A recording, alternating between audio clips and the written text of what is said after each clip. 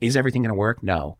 But, thinking outside the box and really going for those moonshot opportunities, and you just never know what will happen, right? In that sense. And I think that that's kind of been always attached to the DNA of how I approach things. Welcome back to the show. I'm Travis Chappell, and I believe that if you can connect with the best, you can become the best. So after creating 800 podcast episodes about building your network, I've come to realize that networking is really just making friends. If you're doing it the right way anyway. Join me as I make friends with world-class athletes like Shaquille O'Neal, entertainers like Rob Dyrdek, authors like Dr. Nicole LePera, former presidents like Vicente Fox, or even the occasional FBI hostage negotiator, billionaire real estate mogul, or polarizing political figure. So if you want to make more friends that help you become a better version of yourself, then subscribe to the show and keep on listening, because this is Travis Makes Friends. Hey everybody, what's going on? Welcome back to another episode of the Travis Makes Friends podcast. Today, I'm making friends with Dan NOVAES. Dan is the CEO of Mode Mobile, whose vision is to sustainably offer a free smartphone and data plan to every person on the planet. Their earn-as-you-go software enables millions of budget-conscious consumers to earn additional passive income through daily habits that they're already doing. So they're also the creators of the Mode Earn Phone, modephone.com, the first ever smartphone that pays you. Dan, welcome to the show, man. Thanks for having me, Travis. Yeah, so we met at a mastermind meetup, actually this one right here, 100 Million Mastermind. And it's funny, we go to these like little breakout rooms, right? So for those that aren't familiar with masterminds, usually you have like a kind of general assembly type of thing. We have a speaker come in, they'll share something, and then we have these breakout sessions, which to me are probably the most valuable I would agree. Pieces of the mastermind. And it's usually 5 to 7 of us in a room with 1 or 2 really smart instructors. Yep. And people go around and they share like, hey, here's a little bit about my business. Here's a problem that we've been coming up against. Do you guys have any suggestions or whatever? And we all kind of focus on helping one person's business. And I remember when it got to your turn, everybody was like, you immediately took everybody out of the kind of rigmarole of what we do in those breakout rooms, because your business is so interesting and unique.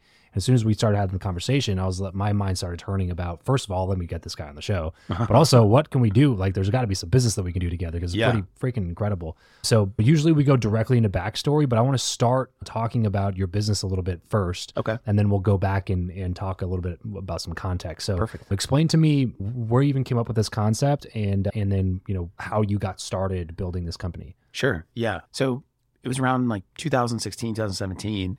It actually started with, we had built a music platform, and our idea was to aggregate a bunch of different music streaming platforms and media streaming platforms. And it never really kind of took off, but we had this one cohort of user that kept using it. And we then started interviewing those people and was like, hey, why do you use this? And turns out they all had one thing in common. They didn't pay for subscriptions. They tend to be more budget conscious. And so we were like, what if we just rewarded people to play music, right? And created a business off of that, because they tend to have more time than they necessarily had money. And so we focused on that area, and then that started to just have a lot of natural growth, like that media. Problem was that's a pretty hard business to make work, because, music streaming already is a very difficult business. So then we expanded into gaming, then we expanded into shopping, then we expanded into all these services. And we noticed that the vast majority of our users were actually on Android. And then what started kind of cultivating this idea is like, well, we're really creating like an Earn OS, like an earning operating system. And the idea of the phone was kind of taking that baseline software, and what would you do if you had a phone that we call Earn Phone, and would the behavior change? And what we found is, and I literally just decided to run it as a test, as an experiment. Like, we're going to build a smartphone. It was relatively audacious at the time, but we did it, and we ended up seeing that people that used Earn Phone with our software would earn 3 times higher than the average consumer that was using the app, and retain 2.5 times more. And we just saw way better data on it. And I think the thesis is kind of like, if you go into a restaurant, you go to a bar and you have a drink and it's half left, you tend to finish it, right? Because you paid for it.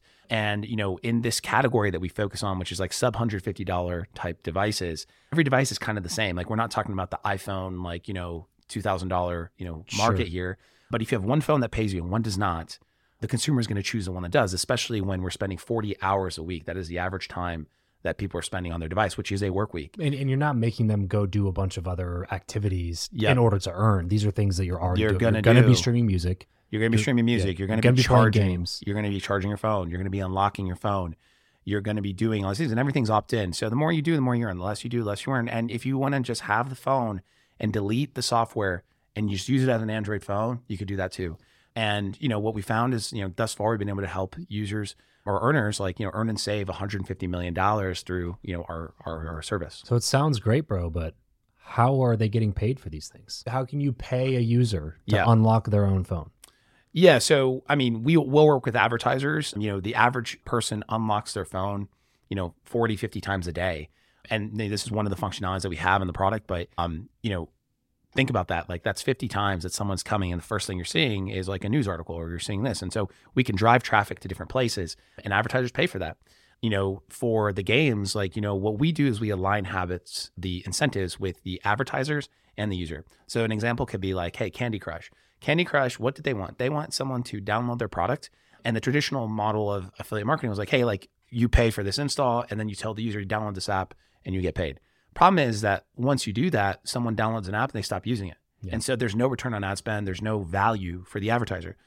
What we essentially do is kind of like, hey, how do we align the value? And so what we'll do is we'll reward the user per minute that they play, which creates a habit. Yeah. And, the advertiser will pay us on a specific CPA goal. If we do that for a bank or a neobank, it's like, what is your goal? The goal is we want new accounts that have $5 deposit in it for like a trading account or whatever it is. What are you willing to pay? Okay, I wanted to pay $150 because that's what it's costing them on Facebook or these other networks. Sure. And so what we'll do for the user is like, hey, open up an account here, deposit $5, and we will incentivize you another $75. We'll split the revenue with them. And now you have $80 to trade, which then creates more value for the advertiser, right?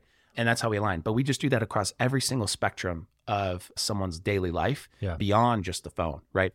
And so, the vision kind of the company as we're really going to this next level is to create the most amount of value back to people.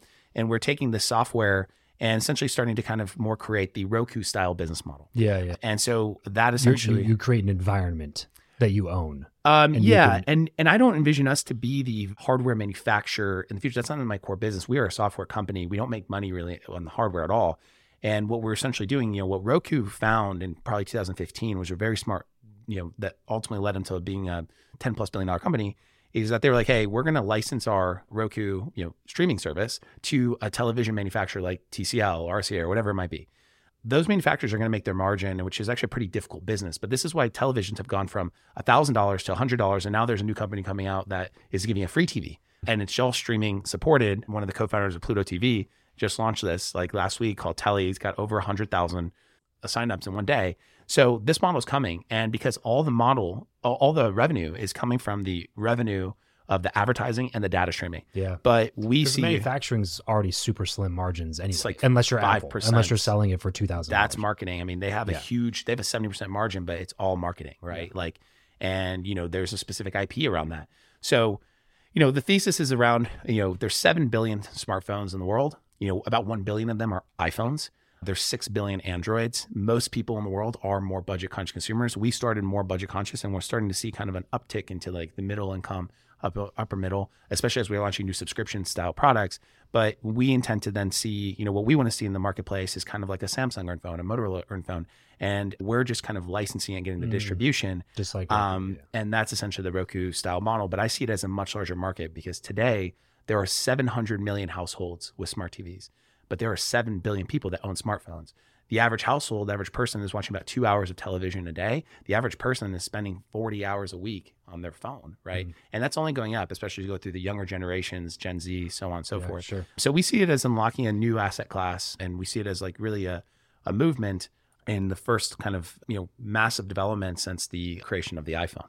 So now you guys are looking to crowdfund and grow the company to big size, IPO, have a bunch of users who are actual customers of yours, but also own a piece of the company. Yes. Right? And then they get a payout to use the phone and a payout to invest in the phone. They're earning with you and making money with you as you build this massive organization. And I think like, one of the awesome things about, where we're heading in society, and a lot of this is already happening in Web3, and we're doing kind of through more, this traditional way, which was like, okay, what the paradigm that exists in like that older environment is like these people are users. Internally, we refer to our users as earners, right? It's like really like we turn users into earners, and now we're turning earners into owners, if you think about it. And the reason that we chose crowdfunding was twofold. One, we're a consumer-centric company that has a moonshot vision, right? Of like, this is a massive business opportunity. But the idea is like, can we take these consumers and our earners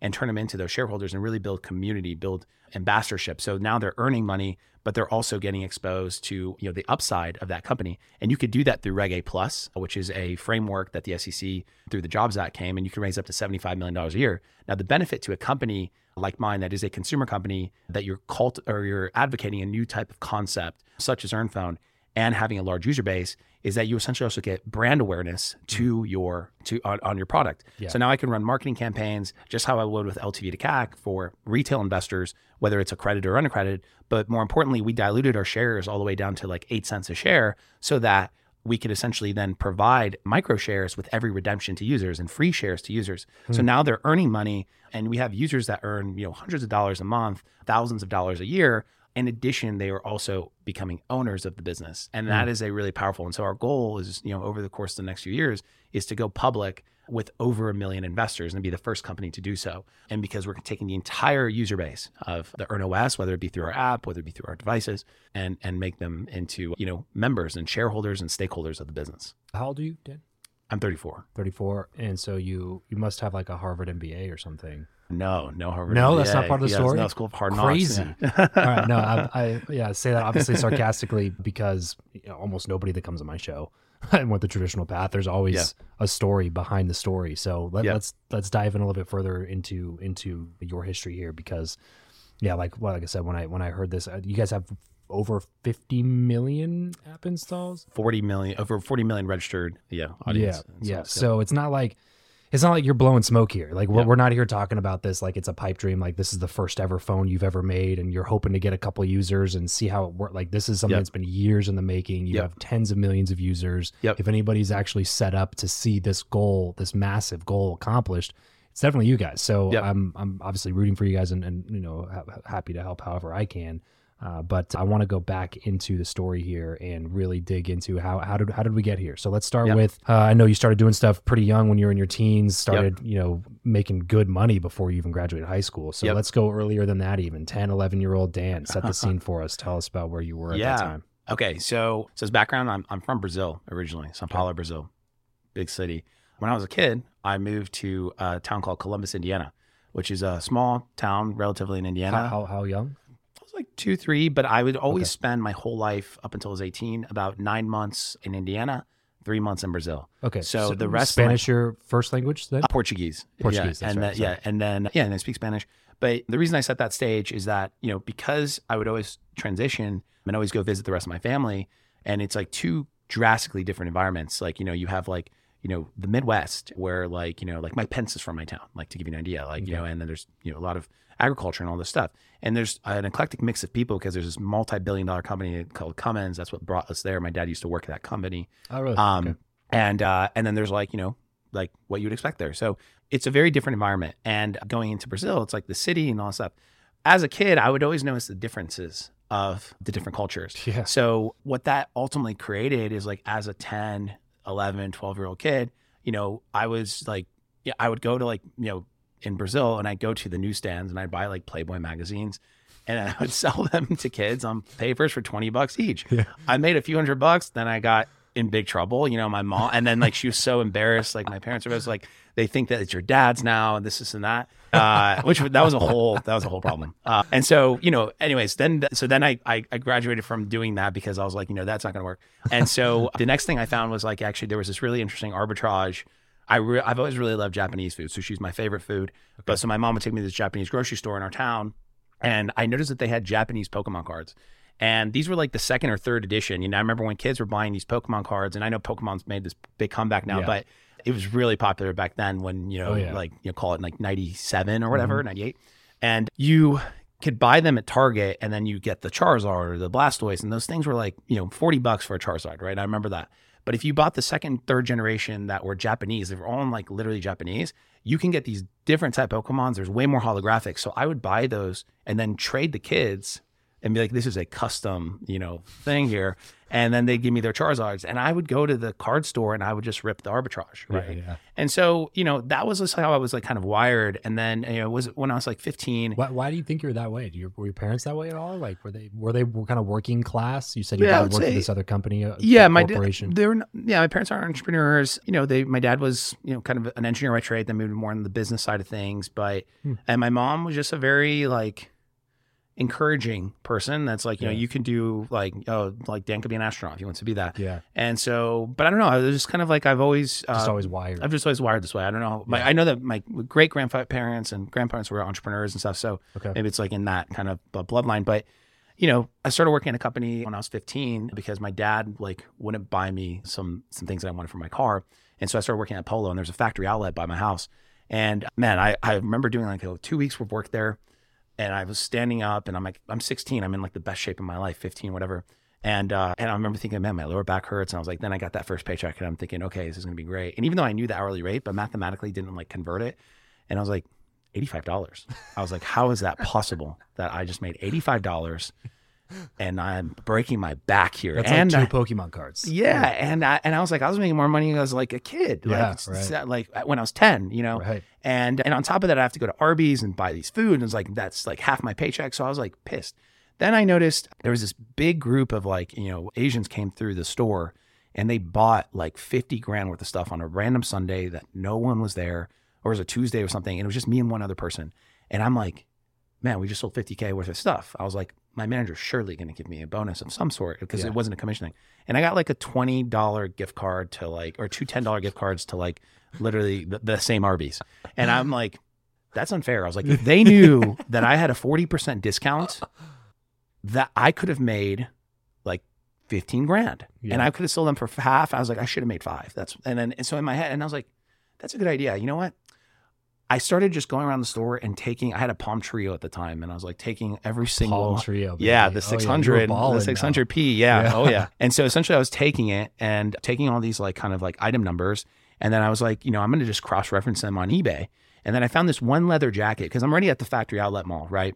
With the 40%, I was able to get this leather jacket for like $150, but it was selling on eBay for, $300, $350. So my dad had an emergency credit card that was for like emergencies that if something happened. I have no idea what the credit limit was on this thing. And I just bought 4 of them because I knew that we had a return policy. As long as I kept the receipt and I did not touch the tags, I could return it for myself. If you didn't sell them. Within a week or two. So I come home and my dad is furious. He's like, what do you like? I was like, Dad, these are going to definitely sell. And it's not a big deal because I can return it. He's like, and he had a flip. My mom settled him down. And then I just listed him that night. Flashbacks to the Playboys. Yeah. Oh yeah. I mean, I've always kind of like brought my parents to, there's some unique situations that happen over the years. So that essentially like happens. And my mom, and then I list them that night. And dude, like of the 4, 3 sold. Cause I just listed them at $300 and I literally made $300 like profit after the shipping, the whole deal. And so I just started doing it. I started doing it so much that my manager was like, hey, like, what are you buying all these jackets for? And I was like, my family. But he knew I was from Brazil. And the guy's like, he's You're spending twice of your weekly paycheck on jackets. And I was like, they just really love these jackets. And then he's like, but you're from Brazil. It's like 90 degrees there. And I was like, oh yeah, but they're expensive there. But there's like different parts and like, people in that. And so it kind of got, one manager was cool with it. The general manager was not. And then they like, people start thinking like, is he selling it? And whatever. So what I did was like, you know what? I'm not going to even deal with that. I just told every other employee that if you buy the jackets, like you buy 1 or 2 a week or like every couple weeks, I'll give you an extra $30. And dude, I literally had a monopoly on these jackets. I was only there as an employee for like 3 months because I would always just say I can't come to work because I just wanted to stay there for the employee discount. But anyways, eventually I heard I was going to get canned. So I decided to quit first. But I made like $20-some thousand, $25,000 in 4 months. Arbitrage on jackets. Arbitrage on the old jackets. And so then I had some starting capital. Right. Yeah. And the opportunity that kind of led is I met this other guy that was selling kind of electronics. Where'd you meet him? I just found this guy he was selling iPods on eBay. And I was like, these are good deals. And, it turns out to be this guy, he was an electronic distributor in Miami. He had this unique contact with Apple where he was a Latin American distributor and they were selling kind of excess stock. I hit him up, tell him I'm a 15, 16-year-old kid, but he should trust me because I did this and this. And he basically gave me the same pricing that he was giving people that were buying 10,000, 20,000, like millions of dollars. Wow. Because he told me, he's like, you remind me of myself, right? As a kid. And so he was like kind of my first mentor. And I went down to Miami, he took me, it was like, he was a very like pivotal person in my life at that point in time. Yeah. And then I noticed there was other opportunities in arbitrage, but this way it was actually a different arbitrage where I noticed that a lot of these electronics overseas, and this is going back to Brazil, because one thing I noticed is that in Brazil, my cousins would always be like, hey, can you bring a PS3? Can you bring an Xbox? Can you bring an iPod? And, to set the stage of how Brazil operates, it's like everything is taxed at a 2 to 3 times higher value if it's an imported good. Because the thesis behind the Brazilian government, what they want to do is kind of like, hey, they want to have things produced there. So a lot of like car companies like Ford, you can bring parts in without that crazy import tax, but they want to create jobs. So a Ferrari, for example, will cost like, if it's 300K here, it's 1.2 million there. The other issue in Brazil is that the income is 1/10 of what people may make here. So, it's an interesting market. What I noticed is like, oh, okay, this MacBook costs $1,000 here.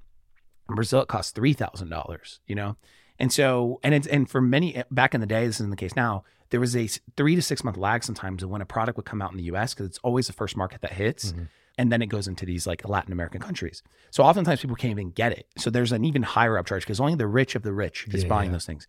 So I noticed that arbitrage and I was like, okay, I'm going to be the first person to sell those things there. So I was the first person to sell PS3s in Brazil. Wow. And I paid 10 of my high school friends to wait at Walmart, Circuit City, and for 30 hours when the PS3 came out, because there's only 600,000 came out in the world. Yeah. And I gave them each $300. They were difficult to get in the States. They were very difficult back then. Yeah, I'm like 16, 17 at the time. And dude, I was selling these things for $5,000, $6,000 back in Brazil. Wow. And so that was like more starting capital. And then, I started to notice the arbitrage in other countries. So started buying phones here, unlocking the phones like BlackBerries overseas.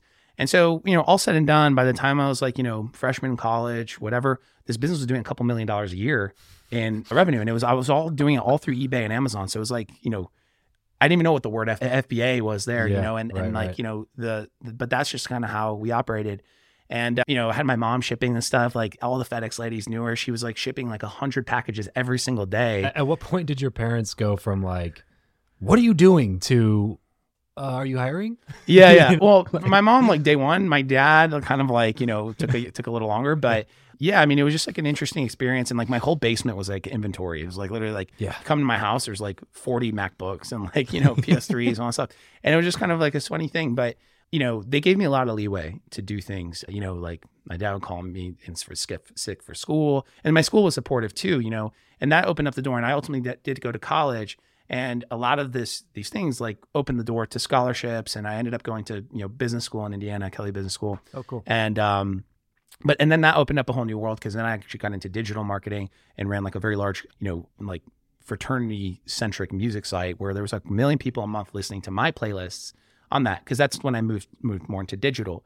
And that kind of led the foundation of then, meeting my co-founder after college, ran a bunch of businesses there. And I used all this capital from these businesses I'd run. And, at the time I wanted to build an app. It was right when the iPhone was coming out. Okay. And I had this really amazing hack. It was like, I paid like $25 to Fiverr had just come out. Right. Okay. And there was a TV show, and I don't know if you remember this, but there was a TV show on Bloomberg for Techstars. And Techstars had a TV show for like 1 or 2 seasons. And basically, if you won the People's Choice for this commercial for your startup, you would get a meeting with David Tisch, who was the managing partner at Techstars at the time. Yeah. So I buy this video for like, $10 on Fiverr. And for those listening to, Techstars is a tech accelerator. Yeah, it's like Y Combinator, competitor, or whatever. And you get on the TV show. And then all you had to do is get a bunch of votes. And I like had, ways of how to growth hack that, growth mindset that. And I ended up winning. And it was, my whole cost on this whole thing was like $30. And then I get there, I'm on the TV show, or like we're on the TV show as the winner. And then I go meet David Tisch. The interview goes horrible. I don't get into Techstars. So that didn't work out. But because it was just kind of like, I wasn't like fully thinking it through on what the startup even was. Like it had the worst name. It's called Wizora. And I was like, it was the Pandora for food. And it was like such a bad business idea. But it was my recollection of the experience was that was the best $25, $30 I've ever spent in my entire life. Right. So my next thought was like, okay, well, I have this site, this music site that people are listening to still, and I want to make an app for it. There's a big opportunity there. So I go on Fiverr's like, is there anyone that's willing to make an app? Right. And I see someone that just posted the day before, Like, we'll make an app for $5. So I just hit up this person. I'm like, hey, like, can you make an app for $5? And then I get a reply. And, I read the name, and the name is Kiran. And I read like Kiran, and I'm like, maybe he's from Bangladesh. He's like, no, $5 can't do it, but I can do it for $85. And I'm like, okay, like no expectations, because we're talking about $85. Yeah. Yeah. And I was like, okay, sure. Tell him the thing. He's like, 3 weeks later, comes with like a prototype of the app. And I was actually like able to play with it with like test flight. And I was like, $85. So I started talking to this kid. Turns out he's a high schooler, 17 years old, from the UK. And he listed himself on Fiverr because he just read programming books and didn't feel comfortable with his skills, but wanted to get some real live work. And his name was Kiran. And then basically he was like, yeah, I told him I just graduated college. He's like, yeah, I'm just about to graduate high school, and then I'm going to college. And then I'm like, I launched this app, maybe like 2 weeks later, we finalized it, and it made like 10K, right? Great ROI, right? And I was like, dude, you should move here to Chicago and we should start a startup, right? And I convinced him to take a gap year of school and move there. His parents allowed it to happen. I was going to say, what did his parents say? Well, so his dad ends up having this crazy story where his dad got an invite to start a startup when he was around, not Kieran's age, but maybe a little older. Okay. And because he was kind of like starting out his life, he wasn't able to. That startup ended up becoming the largest hardware chip company in the world. So one of the multi-billion-dollar companies. And his dad, I mean, he's very successful, has had a bunch of like exits and stuff. Sure. Was still like, that's the only conclusion I have, is like they didn't want to hold that back for him. Yeah. So he comes to Chicago, and you think like, okay, like now it's going to be great. And we kind of just struggle for a year. We don't really do anything. Like, we do some stuff, but not enough. And he's like, dude, I have to go back to school, but I'm down to work on this part-time. I'm like, okay, my startup dreams, like, sure. Now we have the Techstars thing, now I have this. We come up with this idea like before his freshman week, and we just kind of like, hack it together. And it ended up becoming this like this Instagram. It was the first Instagram liking app. Okay. And so Facebook had just acquired Instagram maybe a few months before. So it was relatively infancy in the product, and it wasn't what it is today. But basically the way the algorithm worked on Instagram was, if you can get the most likes on a photo, you hit the explore page. And it was like the algorithm would hit it. Yep. What we came up with was an exchange system that basically like you can post your photo and then someone could like it. And if they followed you, they would get 1 coin or 2 coins if they followed you. If you didn't want to do any of that, you can just buy in-app purchases. We launched this app, hack it together. I remember the day it launched, and I was like traveling in New York, and it had 3 hours in the day, and somehow it made like $800. And I thought it was an error, right? I was like, so the next goes by, and I'm seeing this app like trickle through. It refreshes every 3 hours in the charts, and it's trickling through to like number 4 and number 6 in the top of the App Store as a paid app that has an app purchase as well. Wow. And then I'm looking at the grossing charts, and we're in like the 70th, 80th, and the app is like broken type stuff. Like it's whatever. And then the next day it comes and it's like made $14,000. Then the next day, $20,000. And so this kid's in his freshman, year of college, about to start freshman week. Yeah. And it's like, and we're making like 300, 400, 500, 600K a month. And so this happens, kind of continues. He's working as part-time. And then I was like, hey, like, I think that like we should do a startup, like, and we could either expand on this, or we can work on other apps, like an app studio. And at the time I had an investor that reached out, was just like interested in what we were doing. And I kind of was like, look, like, I don't know why I need money, because like we're making a lot of money, but he needed a visa in order to come here, because you need a special visa if you're not a college graduate. And he was only 18, so he was not a college graduate. But if we were able to get the funding, we could apply for a special visa and have a much higher likelihood of getting it approved. Gotcha. So we ended up striking a deal for $1.5 million at the time. We get an investment, and then he drops out of school and then moved here. And till this day, this person is my co-founder. Yeah. So I met my co-founder on Fiverr, and we then built this company and have ran a lot of different like businesses along the way, and several iterations, had some exits. But, it all started with that Fiverr story, So I think like the moral of the story is, I've always kind of like taken I feel like the world, people typically like, see it here, and then like, for me, I'm always like trying to look outside, I'm using someone else's hands here. And it's like kind of like thinking outside the box. And whether that's, things like the crowdfunding, whether it's like other formats that we've done for our fundraising, even how we created this business, it's like, is everything going to work? No. But, thinking outside the box and really going for those moonshot opportunities, and you just never know what will happen, right, in that sense. And I think that that's kind of been always attached to the DNA of how I approach things. This episode of the show is brought to you by Indeed. We are driven by the search for better. But when it comes to hiring, the best way to search for a candidate is not to search at all. It's to match, and match with Indeed. If you need to hire, you need this platform, guys. I'm telling you, Indeed is your matching and hiring platform with over 350 million global monthly visitors, according to Indeed data, and a matching engine that helps you find quality candidates fast. Ditch the busy work and use Indeed for scheduling, screening, and messaging candidates so you can connect with those people even faster. And it doesn't just help you hire faster. In fact, 93% of employers agree that Indeed delivers the highest quality matches compared to other job sites, according to a recent Indeed survey. And look, guys, one of the things that I wish I would have used Indeed for is this matching service. You can search and search and search and search and search all day long, but to actually be presented with quality candidates, like hiring a recruiter for you that's presenting people that has actually done the work to vet them and bring quality people in front of you, that work by itself is the fact that it's done by a software instead of like a team of high quality recruiters is pretty insane. So they leverage over 140 million qualifications and preferences every single day, which is why Indeed's matching engine is the best one that you can use. It's constantly learning from your own preferences. So the more you use it, the better it gets at doing the job for you. Join more than 3.5 million businesses worldwide that use Indeed to hire talent fast. And listeners of this show will get a $75 sponsored job credit to get your jobs more visibility over at Indeed.com/Travis. Just go to Indeed.com/Travis right now and support this show by saying you heard about Indeed here on the podcast. Indeed.com/Travis. Terms and conditions apply. If you need to hire, you need Indeed. Has there ever been a vision that you had that came to fruition exactly how you looked at it from the beginning?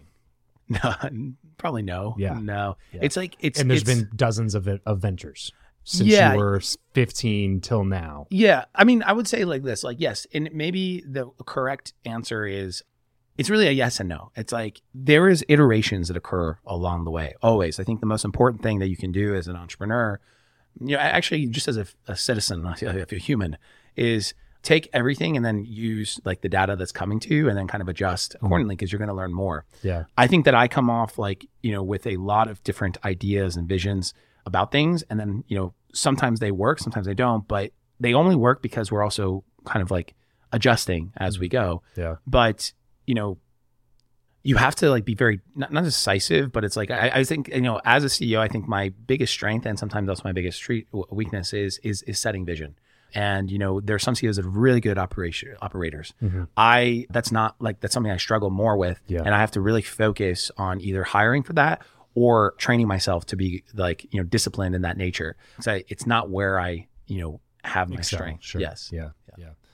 What have you found to be the best modality for you? Is it bearing down and forcing yourself into that position, or is it more hiring or partnering with people who can be the operator? Well, I think I still haven't been able to find, I resort, there's things in my team that I just like have been able to find other great, people to run, whether it's, people or finance, like things that I'm just not that person to think about those parts. I do struggle in some components like around, so first attempt is always like hire people, right? But then the problem is like, there are certain things that I sometimes don't even know how to hire for. I have struggled that on the product side of things, like really find someone that can lead product vision, or this idea, because usually I kind of like, I like to be in that driver's seat for that. Yeah. But at the same time, I'm also not the best executor. And sometimes like I need a counterbalance to my, kind of like idea. Sure. And I think that's why I've worked so well with my co-founder, because he is more of a like naturally a skeptic. He's more technical, whatever. And so he'll kind of like help me guide there. And we have disagreed and committed on several things. But generally, I think like the modalities that I typically try and even do within my week is like, I am either in a networking mode, or I have a networking day, or I have a work day. And so I have certain days in the week that it's like, we're just like work focused, like we're not doing events or anything. And then like I try and stack my schedule to be very specific on the day itself. But I also, even like now, like, I'm on this podcast, like there are streaks of time where I go and do like media centric things and been on TV and do podcasts and news and all that stuff. Then there's times like heads down building. I am in heads down building mode for the next like 2 or 3 years. And I find it difficult sometimes to do both on those times. So I'm still trying to figure out how to do that, because I think that is like what I do need to do. To be able to do both, you're saying? Yeah, and in a more thoughtful way, because I don't think it like needs to be one or the other. Sure. I just try to be intentional when I go out and want to do media. And what's the purpose? Like, am I trying to advocate something? Am I trying to market something? Am I trying to meet people? Am I doing an investment round? Am I like, what am I doing? And sometimes you just need to be heads down and focus, and you can't do everything. You know what I mean? You only have a certain amount of hours in the week. Yeah, there's certainly a line where you just start getting pulled into other people's agendas way too often. Yep. Where you feel like you can't say no, so you just say yes. And then all of a sudden you look at your calendar and it's like 80% of your time is for other people instead of for you and your business and your employees. And well, and I think the problem is sometimes, like, at least I struggle with myself, is I say yes to myself too much too. Because like, I'm just like, I like, it's like a blessing and a curse, but like sometimes I just like have all these ideas, especially at night, and then I can't sleep. Totally. But it's like not that I can't sleep because I have like, forgetting what it's called, but when you can't sleep at night. Insomnia. Yeah, insomnia. It's just that like I'm so excited, you know, about something. I mean, there are times where you're not excited and you're like, I really need to figure that out. Totally. But there are other times where you're just like, I'm pumped. Yeah, I'm pumped. I'm really pumped. That's a really good idea. I really need to remember that tomorrow. Yeah. And then you're just like, man, I only slept 30 minutes, and then you're destroyed the next day. Yeah, exactly. And so that's like me saying no to myself is sometimes very difficult. I hear that, dude. Yeah. There's sometimes my wife will just be like, it's like 2 a.m. and she's like, what are you doing? I'm just like over there, like typing something on my notes just so I don't forget it. I'm definitely going to forget this in the morning if I don't remember to write this now. So then I'll wake up in the morning and sometimes just have like literally like 2,000 words of just random notes that have come to my brain from like 9 p.m. when I initially tried to start going to sleep. Yeah. Till like 3 a.m. Yeah, 3 a.m. It's like, how long does it take you to wind down? 5 hours. Like, literally. Exactly. Yeah, man. I mean, I get that. That's like, I try to keep my phone like in a different room now, but sometimes like the urge is so strong. It's like, I got to go in that room and I got to just write it, right. Just get it out of my brain at least. Yeah. Yeah. And then eat like 5 melatonins, Exactly. So.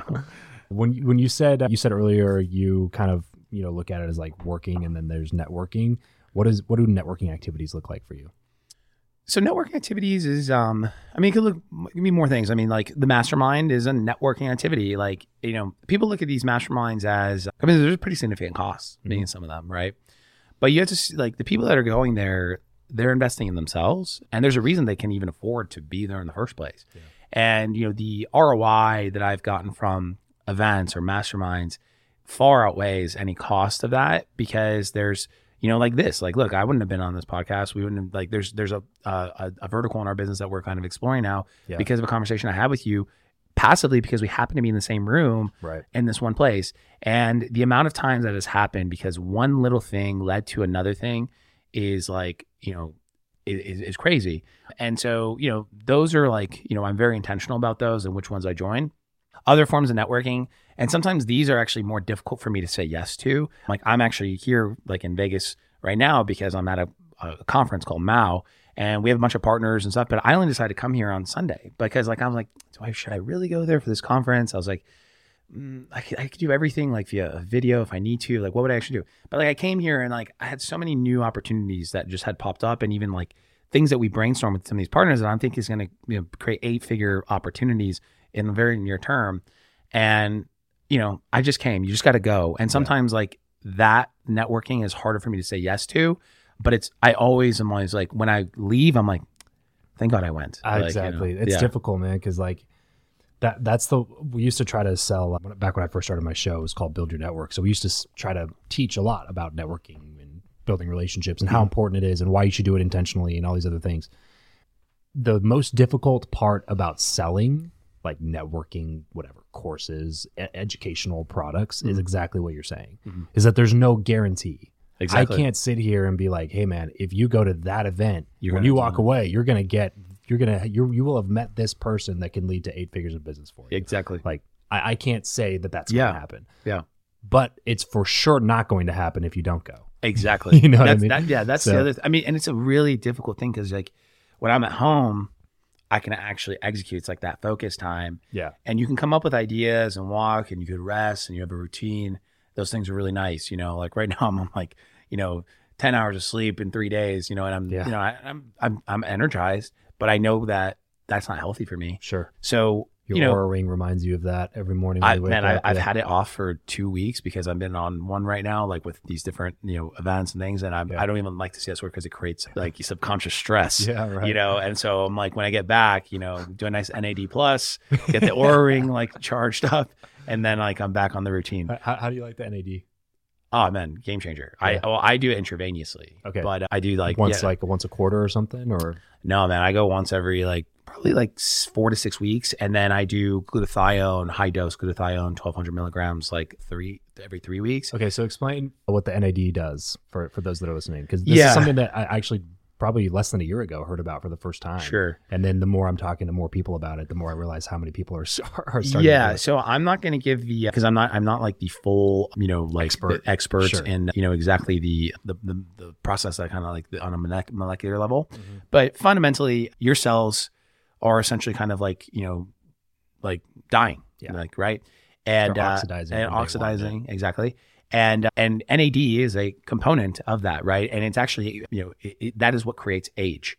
Age is actually the number one cause of death, right? Because, I was actually at this thing called Summit at Sea this past weekend. It's kind of like Burning Man meets TED. Okay. And there was a bunch of amazing entrepreneurs, Richard Branson, all these people were there. But this doctor named Mark Hyman, very well known, right? Yeah. And so I figured, he's like on the network. He had something that was like kind of stuck with me. I was listening to his talk. He's like, okay, how many years do you think that if we were able to get rid of heart disease or cancer would extend human life, right? Like, I'm just curious, what do you think? How many if heart disease was gone, right? Like heart attacks, things like that, or cancer, if it was just we solved it for it, how many years do you think that the human lifespan would increase? Decade. Yeah, so that's actually very close. It was 5 to 6 years for each, right? So It was about 10 years. If you can heal aging, revert aging or stop the aging process, it was 40 years. Wow. People would live on average to 120, which is really interesting, right? And that was very gives you a different problem to solve for, right? Because aging is the ultimate death killer, right? Mm-hmm. And so high level, what the NAD is doing is it's anti-aging, right? It is replenishing your body and making it so that it is aging slower, right? It's replenishing the compound in your cell that's responsible for aging when it starts deteriorating. Exactly. When NAD, you already produce NAD, exactly, right, when you're young, but when you get older, you produce less and less and less and less and less. Exactly. So this basically gives you a dose of that. Yes. So that it prevents you from aging, literally at a cellular level. Yes. Yeah. And you feel this if you do it intravenously. You feel it. It kind of is. Yeah. It's uncomfortable. I sort of like it, but my wife says I'm kind of psychotic that I kind of like it. But it's because I feel it's kind of like a nice little, little buzz, But it's so that and then the glutathione at high doses, glutathione is extremely effective for anti-inflammation. Okay. And for me, I've always had struggled with gut issues for the last 10 years, and so it's part of my regimen. And I feel it. I see it. How my body reacts and the places that I kind of feel inflammation and whatnot.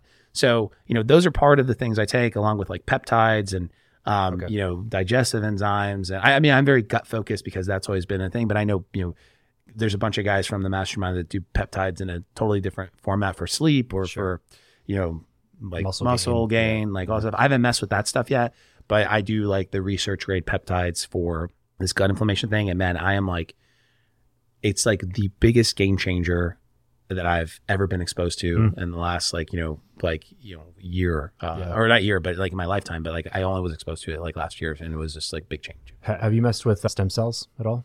So I've looked in stem cells. I actually went to the Stem Cell Institute in Panama. Okay. I tried to actually just do a walk-up appointment. And the guy's like, my friend, we have a wait list for 6 months. And I was like, well, can I see the center? Because I happened to be in Panama for a connecting flight. And I was like, maybe I can just do the stem cells while I'm here. And the guy looked at me like I was a fool, and I was like, but I read the book, the stem cell therapy. Yeah, dude. I've considered, I haven't personally done it yet, but I've considered doing it and read a lot into it. And I'm, it's kind of a next phase thing, to me, where it's because you have to be careful with this type of stem cells if you're doing umbilical cord stem cells and the source of it. Cause depending, those places are very reputable, but I'm really into that science, whether it was that I've looked into even things with people that have gut health, even fecal transplants. I haven't done that. I haven't had to, but it's something I consider everything. And I've always been kind of gravitated towards, I found out about Wim Hof like 8 years ago, and I actually studied with him in a small group of 20 people before, like right around that Vice video that came out before, like he really blew up, and got into the ice bath stuff. And like, you know, I'm always like looking for that next, you know, thing. And I just think, cause like you can perform at like your highest level or counterbalance things that genetically have either already in me or that through outside factors have impacted me in a specific way, right? Like whether it's, you know, chronic illness or, you know, you get, you know, I had like a meningitis kind of thing when I was 22 and it was like a very scary time. And I feel like my system changed after that. Well, I think a common denominator of high performers is they realize that at some point along their journey, they eventually have a realization that they are their number one asset. Yes. Your ability to perform at your highest level is the difference between doing $1 million a year or doing $100 million a year. Yeah. It's literally like it is that big of a difference. So you are not constantly trying to optimize yourself, trying to learn how to be a better version of you, whether that's through knowledge, whether that's through physical health, which also is better for mental health, which allows you to think better, allows you to communicate better, allows you to meet better people. Like at some point, I feel like every high performer I've had a conversation with had some sort of realization along the way that is like, oh, it's not really about like, it's not even about investing as much into assets at first. At first, it's like, I am the number one asset. Exactly. Because I'm the only asset that I can invest in that has a sure return. Exactly. Every time. Yes. You know? Yeah. And it's like, you don't, and you're in yourself day to day. So, I mean, it doesn't feel like it's happening overnight. And it always seems slower to us. But I think the reflective thing component of that too is that, you know, for me, I had a big realization. I was like, man, like 33,000, right? That's right now, that is the average amount of days that a person lives. And when you say 33,000, it's like not that much. And when we're, you know, 34, you know, you're halfway there. You're not 14,000. And, you know, and then so when you can account for things like that, whether that's in your relationships with like, you know, for me, anytime I get really, you know, frustrated with a family member or some situation with someone that I care about, and we have those, you know, in your family and loved ones, it's like, you know, like in my life, I spent the most time I would ever spend with my parents from the ages of 0 to 18. And now if you do mathematically, like, hey, well, I may see your parents like, you know, once every 3 months or once every 2 months or whatever it might be, you're dealing like 4 to 6 times a year. If their average lifespan is another like 10 years, we're talking about another 50 visits, 60 visits. So is it really worthwhile to have a pissed off conversation with someone that you love? Because if you do it as a countdown of 50, 59, 57, 56, that changes the game. So it could go from things of that nature situation, or even like, you know, I wear black every day for the last 8 years of my life. And I like how it looks, so that's why I do it. But mathematically, it also saves me approximately 10 minutes a day, right? And it's also much easier to pack and travel. And I always do carry-ons. I never have to deal with that stuff. So I'm always on the move and easy on the go. But if you mathematically do it every single day, if I'm saving 10 minutes, it's 240 hours a month, or sorry, it's 300 minutes a month, which is, you know, let's say 5 hours. And then over a year, that's 60 hours, which is 2.5 waking days. And then 2.5 waking days times you doing that for 30 years, it's like 60 waking days. And then if you mathematically do that, it's like an extra 8 months of life, right? Of like actual living time, just because I didn't decide to like, pick my clothes and everything matches, right? And so it's like, there's so many different things like that you can do and account for. And that's kind of like, I think, you know, a lot of high performers think about things in that way. And arguably even more of a difference than that, because it contributes to decision fatigue when you have to decide on stuff like that. And every day you have like this decision fatigue threshold. Exactly. And so that's why, like, at the end of the day, my wife and I, you know, she works full time and takes care of the kids a lot. And then I, you know, have these couple businesses and everything. I'm super busy. By the end of the day, when we're trying to decide what's for dinner, neither one of us can decide what's for dinner. You know what I mean? Because it's just like, neither one of us wants to make the decision. It's just like, I don't know, anything. Put it in front of me and I will eat it. Yes, you know, like at this point, I just don't care. Like literally. But then you like, there's decision fatigue, and then it's like an hour later, it's like, so wait, what are we eating? Yeah. And so we have that. Me and my wife have that for food. We have that for like, you know, what do you want to watch? You want to watch this? No. And then it's like an hour later, it's like you end up just watching The Office on reruns. Yeah. Or you just don't watch anything. You're just like, now it's too late, and it's like, just go to bed. And then you're just like, man, I just wasted an hour. Then I'm like, thank God I wear black, you know, like exactly. It was like literally, because it's also like that happens, but I'm like, well, at least it's not happening. Both things aren't happening. Yeah, it's so funny. I had a blue shirt on recently, and somebody said something like, "Oh, that looks good on you," or something like, or just they were just so shocked that I was wearing anything but white or black, because that's typically how it's just like.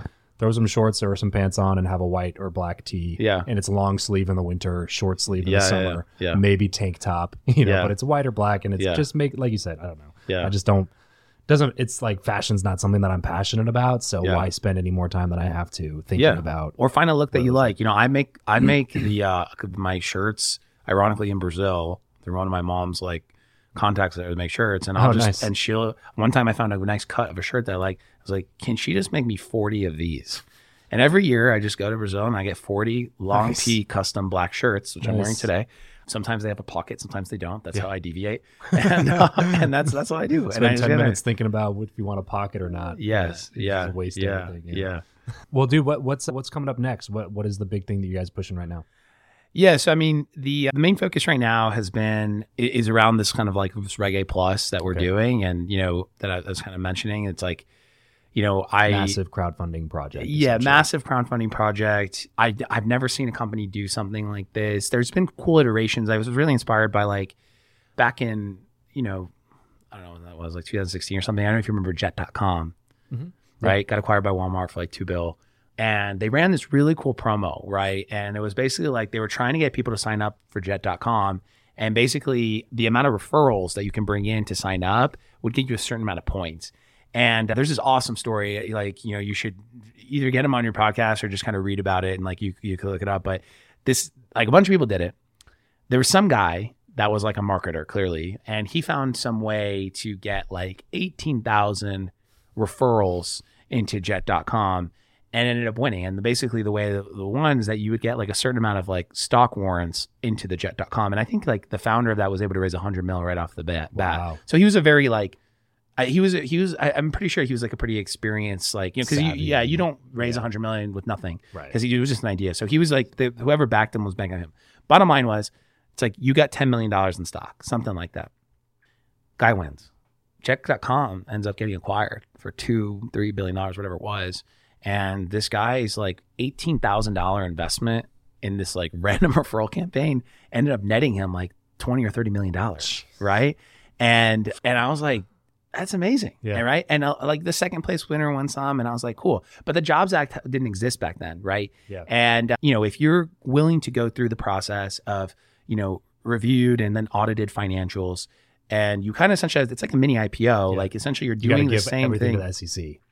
A whole thing. Yeah. Well, and you have to get external accountants. That's what I've been doing, because I mean, we have a lot of revenue and our business is a bit more mature than most companies that are either, doing a crowdfund, because then there's like the smaller crowdfunding platforms where all they do is invest in like a VSL and then a marketing campaign. And they're like, if we get enough signups, then we'll eventually make this exactly. Product. So it's like kind of interesting. The crowdfunding market is literally like, very small companies, and there's like a little middle, but like, or like huge moonshot businesses. Like there's a company here in Vegas that I introduced you to, Boxable. Boxable, yeah. And they have the Elon Musk tiny home, the little casitas, and he's raised over $100 million at a $3 billion valuation from 50,000 investors or whatever it is. And that's a moonshot business. There's another one in California that these guys called Aptera. They do this like solar powered car.